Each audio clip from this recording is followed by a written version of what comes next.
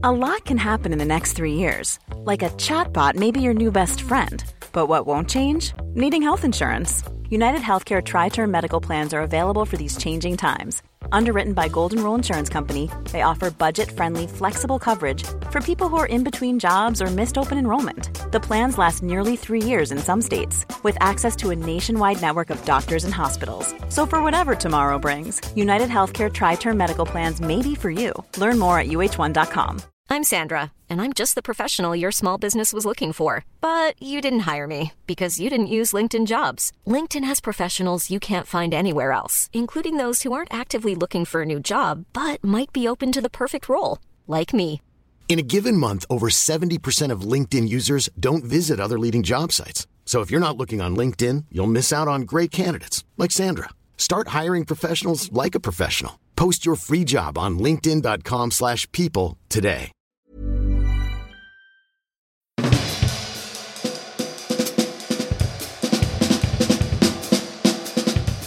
Welcome to Our Shelves, a podcast where writers from the legendary feminist publishing house Virago talk about their cultural worlds. We'll be diving into these writers' bookshelves, record collections, and recollections to discover what inspires them.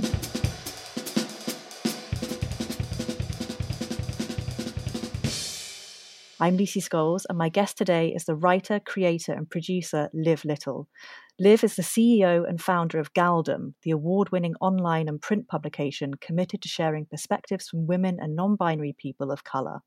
Welcome to Our Shelves, Liv. It's really great to have you here today. Thanks for having me. This is such a treat. Well, I'm sure you've told the story of how you came to found Galdem probably more times than you really want to kind of go into. But I just think because it's such an impressive thing that you've done with it, could you briefly recap how much you've achieved with the publication in the space of what's only 5 years, I think? 5 years, yeah. So, yeah, I mean, we do lots of things. We're primarily an online publishing platform, publishing content across opinions, politics, music, lifestyle, arts and culture.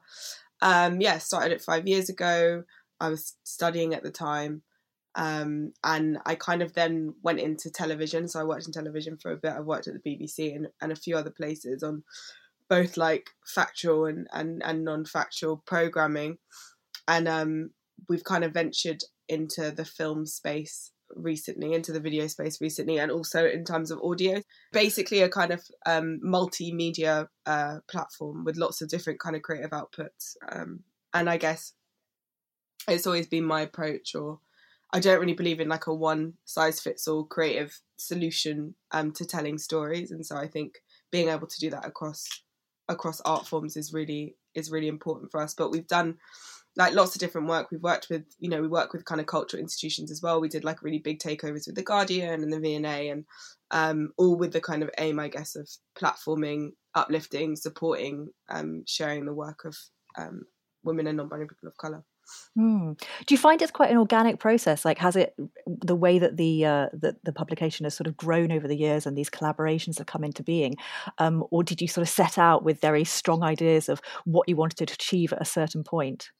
I think at the beginning, yeah, definitely like much more organic. And to be honest, largely has been organic. I think once it became clear what was needed to get it to the next place, then, there were structures. But yeah, I mean, things are still relatively fluid and organic. It's obviously also within the structures of it being a business and an organisation. So there are set things, but yeah, I think that's always been our approach. And I think the nice thing about running a small business as well is that you do have the ability to like try and test new things and ideas in a way that you might not that I didn't enjoy the time that I had at the BBC, but it's a very different way of working. And I guess like the levels of hierarchy or process that you have to push through to get projects live is very different. Whereas we can quite literally, we can literally try new things out or launch new series or ideas, and it doesn't have to go through necessarily 5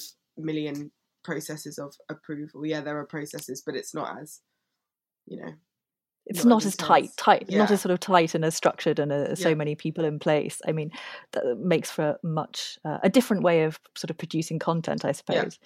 And how's it been coping with the pandemic so far? The sort of demands of our new world. I mean, I think I'm interested in both in terms of the day-to-day running of the publication and also how your writers have been responding to recent events. So much has happened, and so much which impacts the kind of audiences that we speak to, our readers, our community, in really scary, detrimental, unnerving kind of ways across the board, whether that's in terms of the social and political climate or in terms of health and specifically looking at the pandemic. So it's been a lot. And I think, you know, when you're Black and you're working in media and you're consuming all of these things consistently, that definitely takes a toll on your mental well-being. What we've tried to do is you know, provide a space where people can kind of hold truth to power and also simultaneously explore and experience joy, because I think that's also an important thing for us. I think we need that. We do need that. And, you know, as an organisation, obviously there went through the process that everyone went through of furloughing people and unfurloughing people and, you know, saving where you can and making content in new ways, making content through Zoom. But it's actually been like a really interesting exercise. And I think in terms of seeing what it is possible to create remotely, has been quite a beautiful thing, because we've done some really interesting creative projects. When you have the right creative minds coming together, it's possible to still produce really amazing stories and things in this new world or new way of being.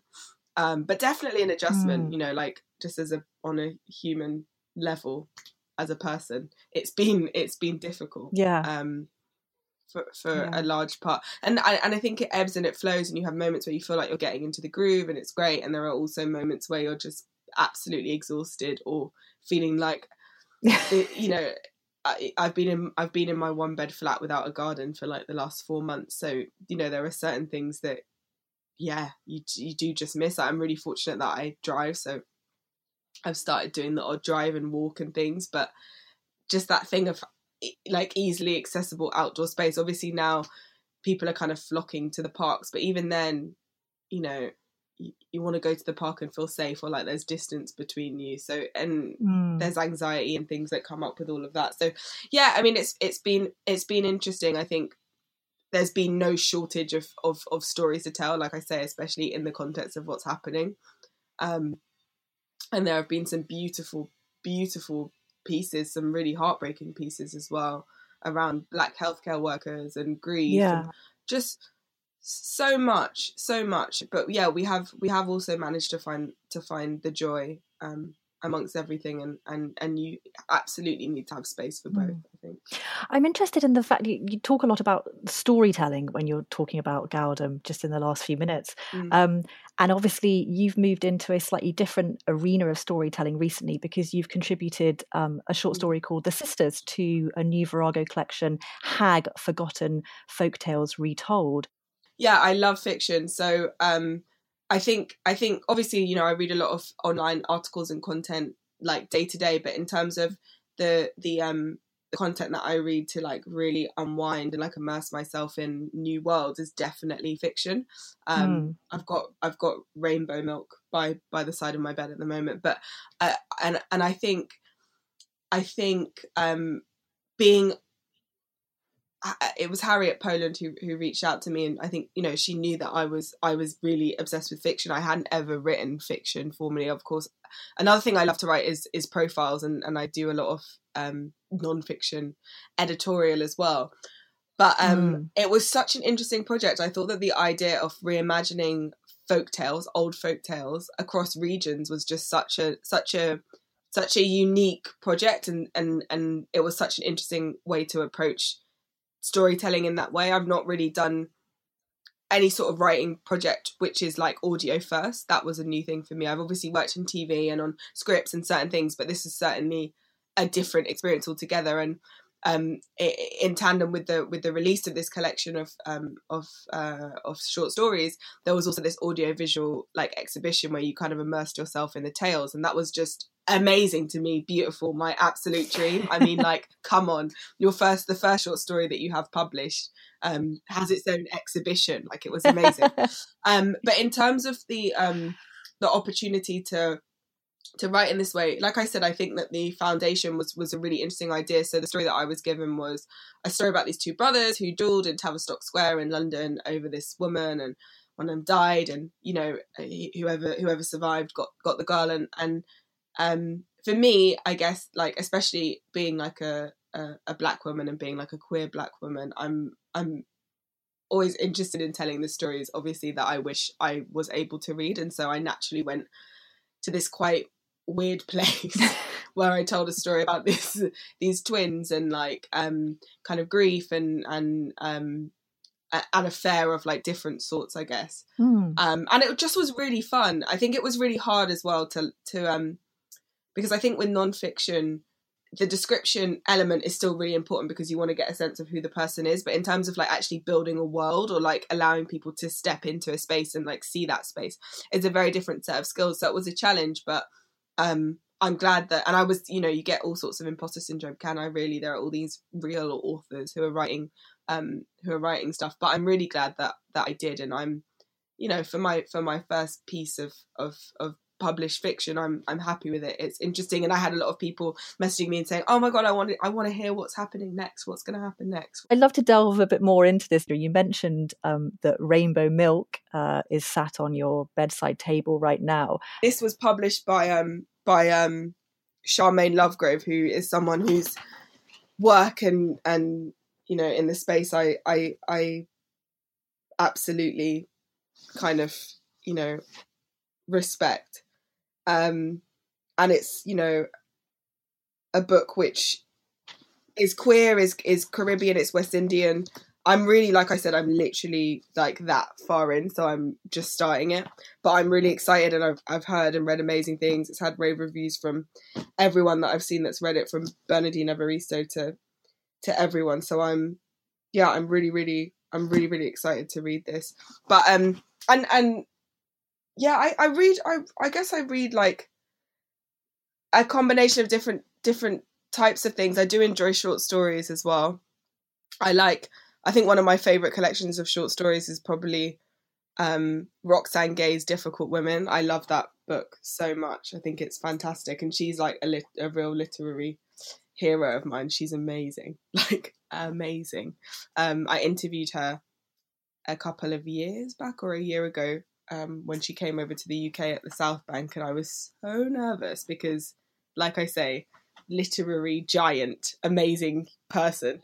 But yeah, she's just wonderful, and I loved, I guess, just how free flowing Difficult Women felt. And she also had kind of this kind of thread of sisterhood and twins, and twins is something that I'm quite interested in, and also was a theme in the story that I tell in Hag for Virago. And I grew up with identical twin, I call them twin mums, my mum and my auntie. So it's something that I'm really interested in, that kind of bond between sisters in that way. But yeah, I also have How to Love a Jamaican on my bedside table somewhere, which is another collection of short stories.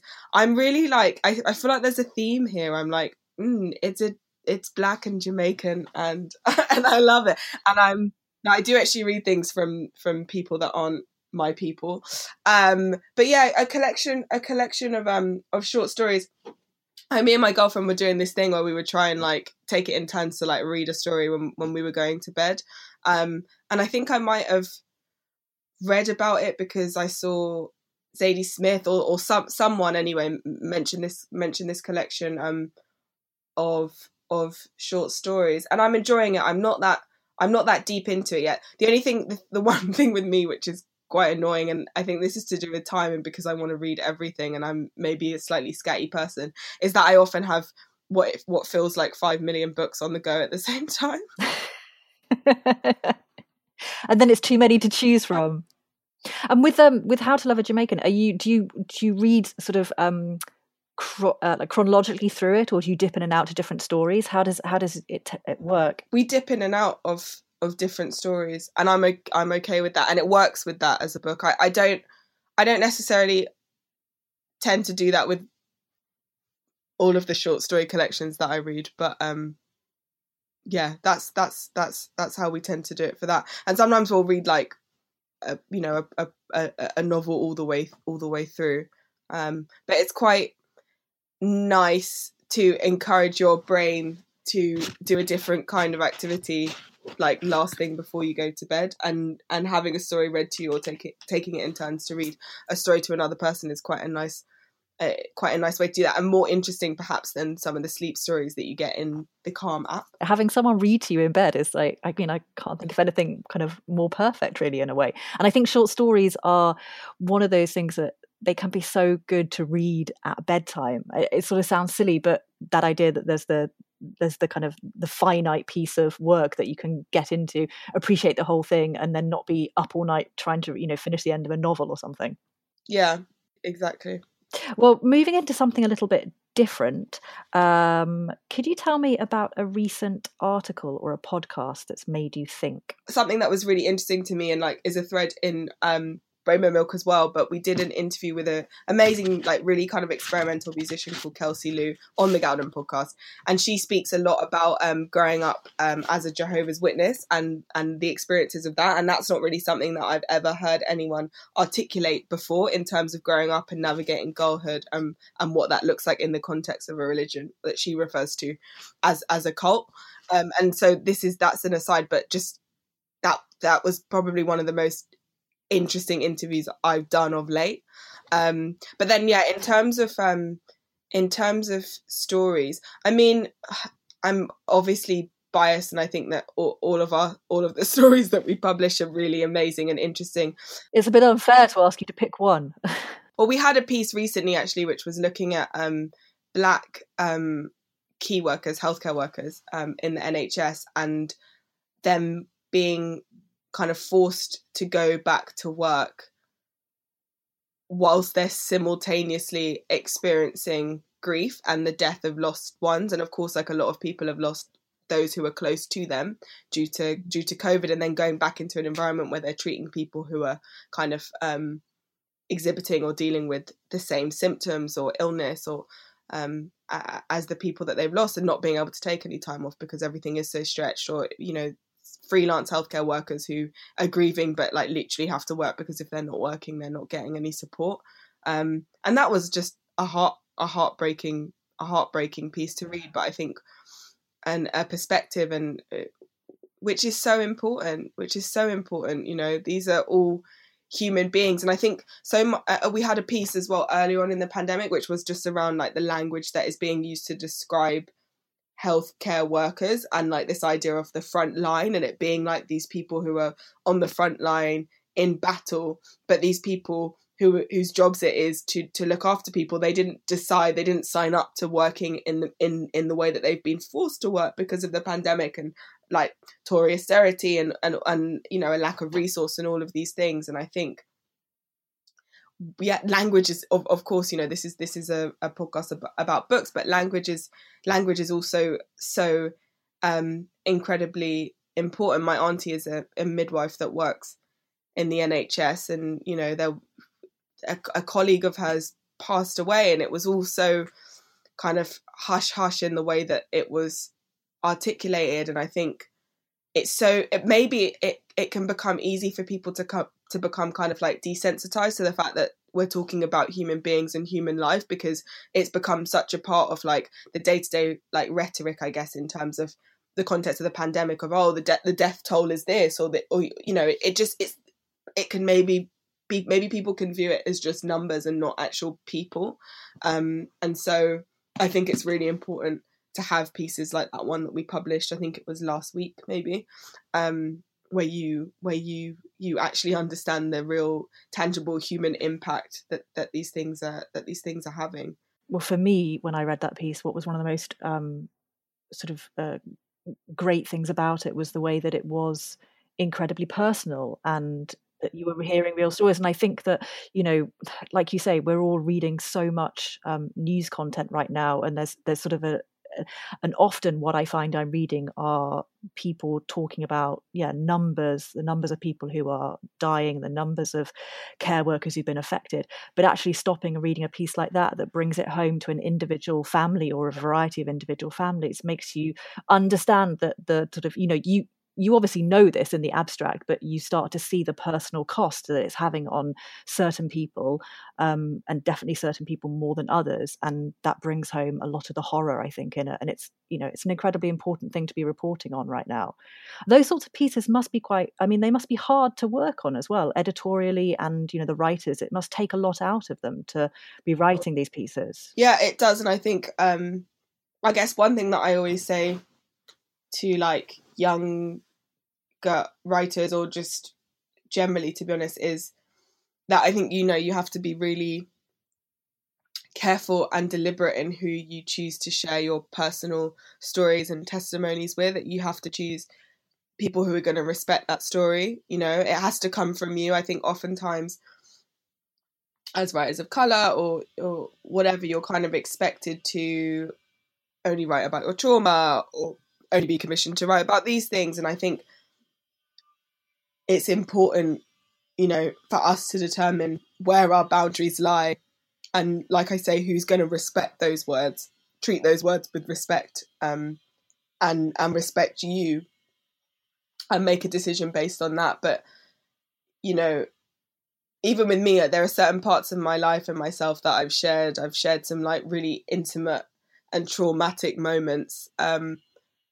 But it's had to happen in a time or a space or a moment where I feel like that's something that I need to do for myself, or maybe will have a wider impact and benefit other people. But I'm very, very deliberate in who I choose to share those most intimate moments or experiences with.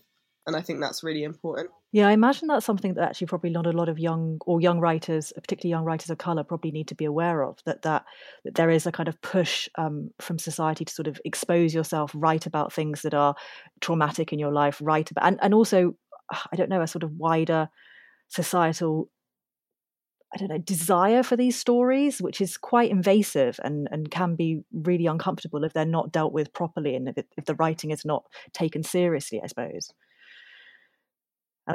And that's one of the things that I guess at Galdem that you're really trying to do, is to give the appropriate space and the support to these writers, and, you know, and help them. We've created this platform. The whole point of creating this platform was so that, you know, women and non-binary people of colour could have a space and a platform to talk about anything and everything. And yeah, that's, you know, that fundamentally underpins, because that's not something that you necessarily see happening across newsrooms and in other publications. So yeah. Slightly upbeat now compared to the answer to that one, I think. I'm going to ask you about a TV show that you've loved lately.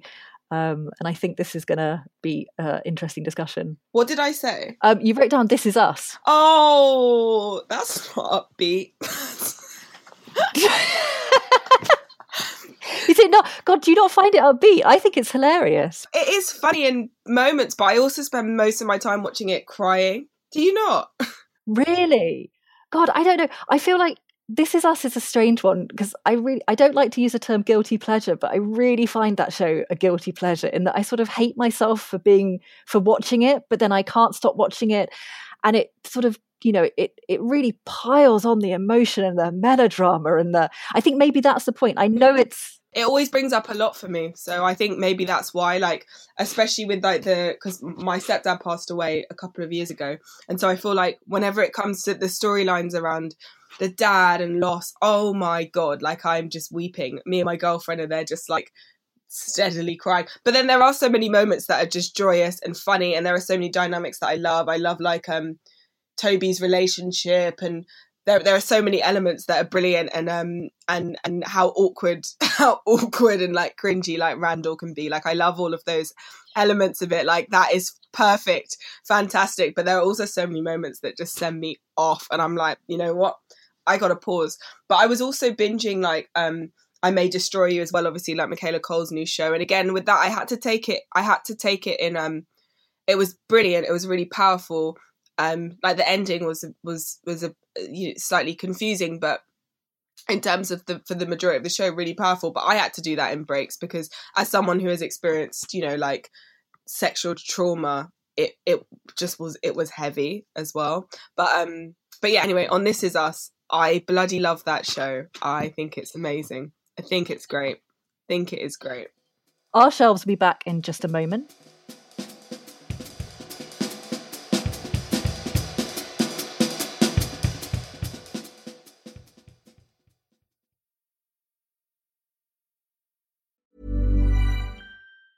Mom deserves the best, and there's no better place to shop for Mother's Day than Whole Foods Market. They're your destination for unbeatable savings, from premium gifts to show-stopping flowers and irresistible desserts. Start by saving 33% with Prime on all body care and candles. Then get a 15-stem bunch of tulips for just $9.99 each with Prime. Round out Mom's menu with festive rosé, irresistible berry chantilly cake, and more special treats. Come celebrate Mother's Day at Whole Foods Market. Hiring for your small business? If you're not looking for professionals on LinkedIn, you're looking in the wrong place. That's like looking for your car keys in a fish tank.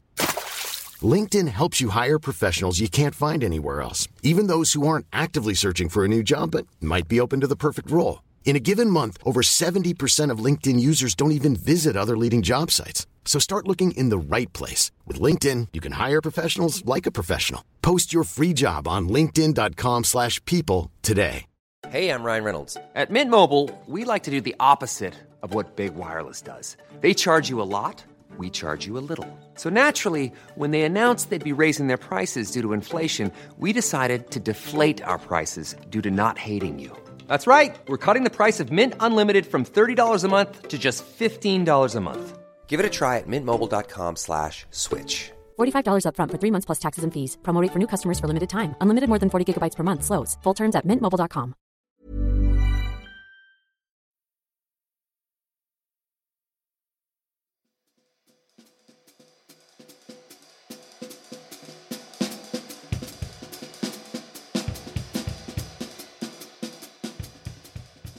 Welcome back to Our Shelves. I'm Lucy Scholes and I'm talking to Liv Little. We've asked you to pick a photograph that you treasure. What's your pick, Liv? I picked a photo of me and my dad. Yeah, I love my dad, and I feel like I don't actually talk about how amazing he is. And I always talk about my mum because my mum is like the OG. She's like the best person in the world. But like I do have a dad that is also lovely too. And I've got there's just a photo of me. He's holding me and I just look really grumpy, and he always jokes that I was probably hungry, and I'm still like that today. I think I eat like a child, and also I get quite hangry. But yeah, he just looks very different. It's funny, isn't it? I look back on photos of my dad and like my mum, and they were just such like cool, trendy people living their lives. And I wish I could have like met them at that stage in their lives, in their 20s and 30s. I feel like it would have been a time. There's photos of them like smoking fags and like drinking beer, and like my mum would never do that now.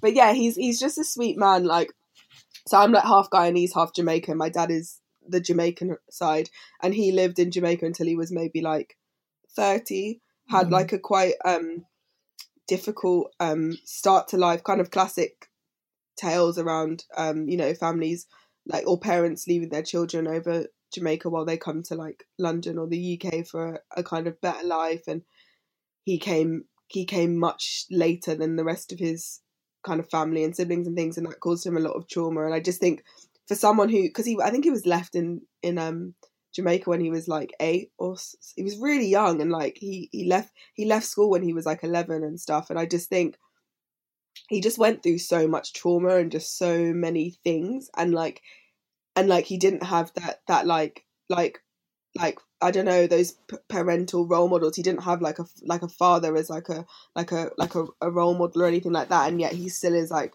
the most sweet and gentle and like kind human being. And I just think if you didn't have that, it's like amazing to be able to give that to your child or your children. And so he's just a sweet guy, basically. Going back to something you said at the beginning of this discussion, I think it's interesting that as women and women who write, like mothers comes up so often.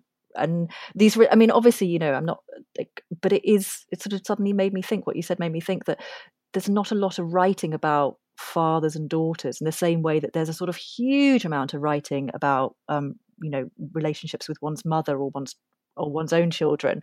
And that's very sad in a way, really, because like you say, these are important relationships and it's just maybe they're not as easy to talk about or something. I don't know.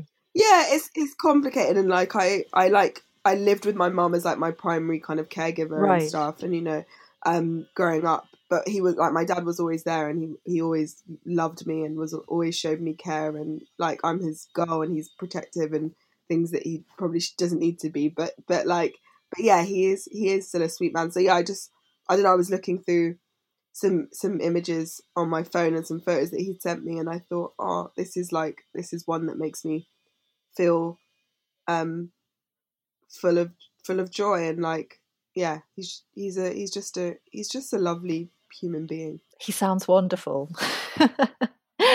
Well, moving back to books, what's the novel that you would always recommend to friends? Ooh, I think it's Here Comes the Sun by Nicole Dennis Benn, like as in legendary like author. I am obsessed with her.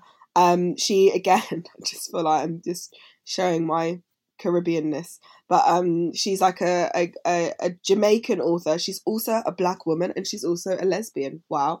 But like I mean, that's not all she is. She's like a bloody fantastic writer. But I say that because the book, when I read Here Comes the Sun, it was the first time really, and bearing in mind it's not like I've grown up in Jamaica and whatever, like it's very much born here, but the first time that I'd read a book and was like, wow, I can see elements of my story or self, or just, you know, parts of my culture reflected in this way. And she basically, like, the book is so beautifully written and the dialogue is just perfect. And she basically tells the story of these like 3 generations of Jamaican women, and one, you know, really young, going through you know, just navigating that first part of your life, not quite adult life, and looking at colorism and skin bleaching, which is obviously a thing that's super prevalent. And then also another one of them who's in this kind of like queer relationship, and they're seen as these kind of strange women, but also you have to be like super like discreet, and people can't know, and all of these things, because, you know, granted, you know, the legislation doesn't necessarily officially impact women, but like societally it's still a huge thing. And I think about, I'm very fortunate that I live here, and that, like, yeah, my dad is very Jamaican, and like, yeah, he's a bit awkward about it, but he's not like, I'm gonna disown you, whatever. He's awkward in the way that I feel like he was when I had a boyfriend, and like I'm still his little girl in his eyes, even though I'm an adult woman that's independent.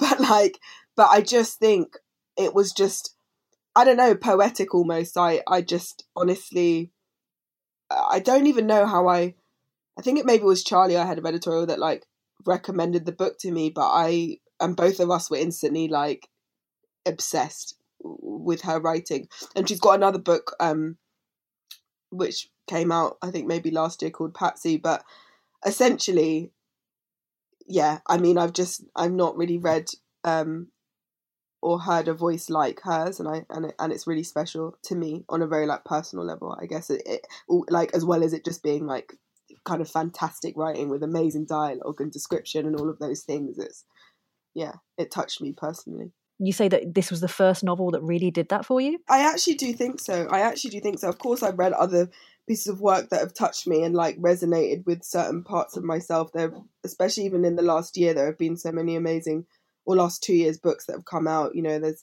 I love like Queenie by Candice, and you know, that touched on so many important topics and things that, yeah, felt very prevalent, or like I could relate to. But I think I don't know, there's something about her as an author that, I don't know, really resonates with me in a new way.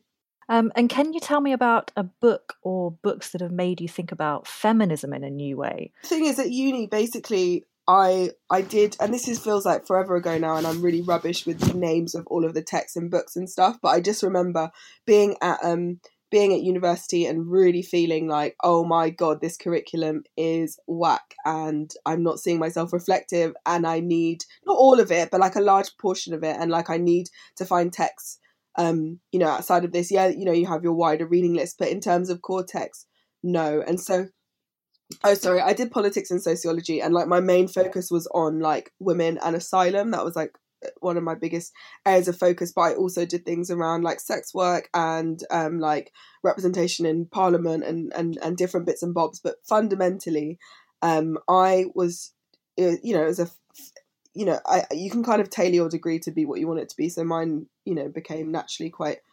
feminism focused.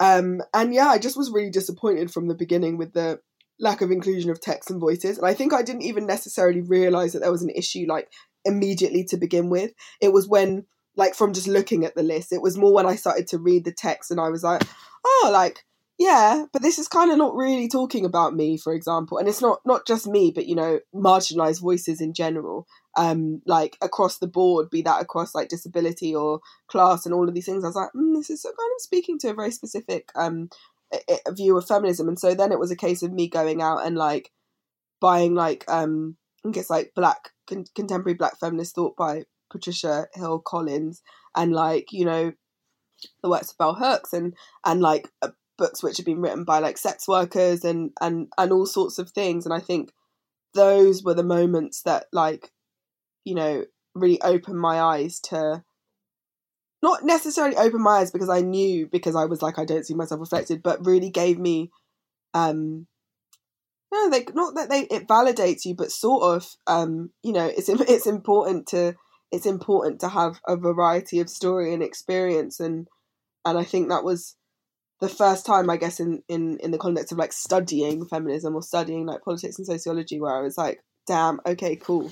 There are lots of voices that I can look to. And I think it's such like a classic experience that has been explored so much. Like I went to uni and I was the only person that looked like me and I couldn't find stuff that reflected me. It's not a particularly unique set of circumstances at all. But yeah, I think those were the moments for me that were really transformative. Right, you're sort of perfectly poised to be sort of taking in so much life experience from other people and hearing their stories, right? Yeah, which is amazing, and of course that like naturally does kind of shape the way that you look at the world and the way that you understand that, and so yeah, absolutely that continues to shape me. I think it's a kind of continuous process of being shaped. And finally, can I ask you to tell me about a woman whom you admire? I think I put Melina Matsoukas because I basically like I'm a film and telly girl, and like I just think visually, creatively, everything, she's like absolutely incredible. I think her. Oh, I remember watching Queen and Slim, and I think for me the parts of that film that touched me more so than the dialogue or the acting necessarily was the music, which I thought was perfectly poised, but it was also just the visual. It was the shots, like every single frame in something that she has directed or constructed or shot is perfect and tells a story within itself. I'm talking like to the minutest of details, and they're beautiful and emotive and just breathtaking. And I remember just leaving that film. I think everyone had different things to take from that film, and there were critiques and things that people loved. But my God, her ability to tell a story just purely through image is like, I don't know, it's remarkable. Yeah, she's a very talented woman, particularly because she works across such a variety of different genres as well, and seems to bring the same sort of attention to detail to all of them, as far as I've been aware, at least. That sort of visual element, is that something that do you have any interest in working in that sort of area? Like, do you think you'd ever move into visual arts as much as possibly writing, or is it something that you just admire from afar? No, I think maybe. I think everything's open at this point. Like, got my whole life ahead of me, so absolutely. I always loved kind of being on set when I was working in TV and learning from, I guess, like some of the directors in terms of like how you construct shots and tell a story that way. Also, like, I think editors do like an amazing job. I don't think I necessarily would want to be an editor, but they are really, you know, the ones that determine what the story looks like. Yes. They sort of find the narrative, right?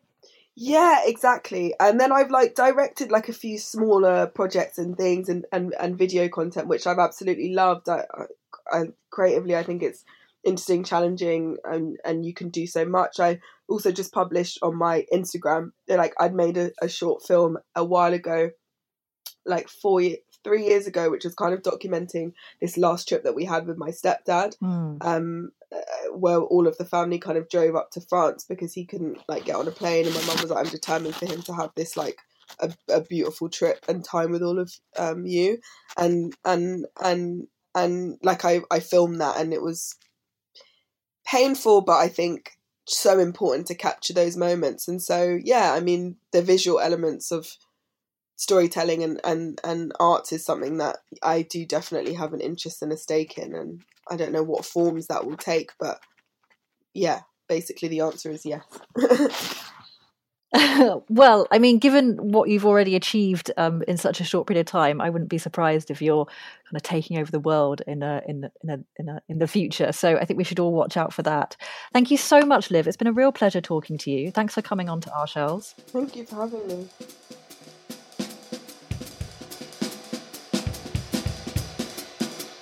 Thank you for listening. Our Shelves is brought to you by the team at Virago Press. Special thanks to today's guest, Liv Little.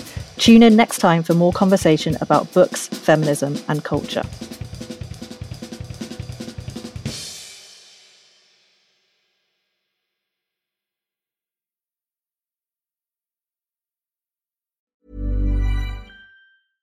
Imagine the softest sheets you've ever felt. Now imagine them getting even softer over time. That's what you'll feel with Boll & Branch's organic cotton sheets. In a recent customer survey, 96% replied that Boll & Branch sheets get softer with every wash. Start getting your best night's sleep in these sheets that get softer and softer for years to come. Try their sheets with a 30-night guarantee. Plus, get 15% off your first order at bollandbranch.com. Code BUTTERY. Exclusions apply. See site for details. Even when we're on a budget, we still deserve nice things. Quince is a place to scoop up stunning high-end goods for 50 to 80% less than similar brands. They have buttery soft cashmere sweaters starting at $50, luxurious Italian leather bags, and so much more. Plus, Quince only works with factories that use safe, ethical, and responsible manufacturing. Get the high-end goods you'll love without the high price tag with Quince. Go to quince.com/style for free shipping and 365-day returns.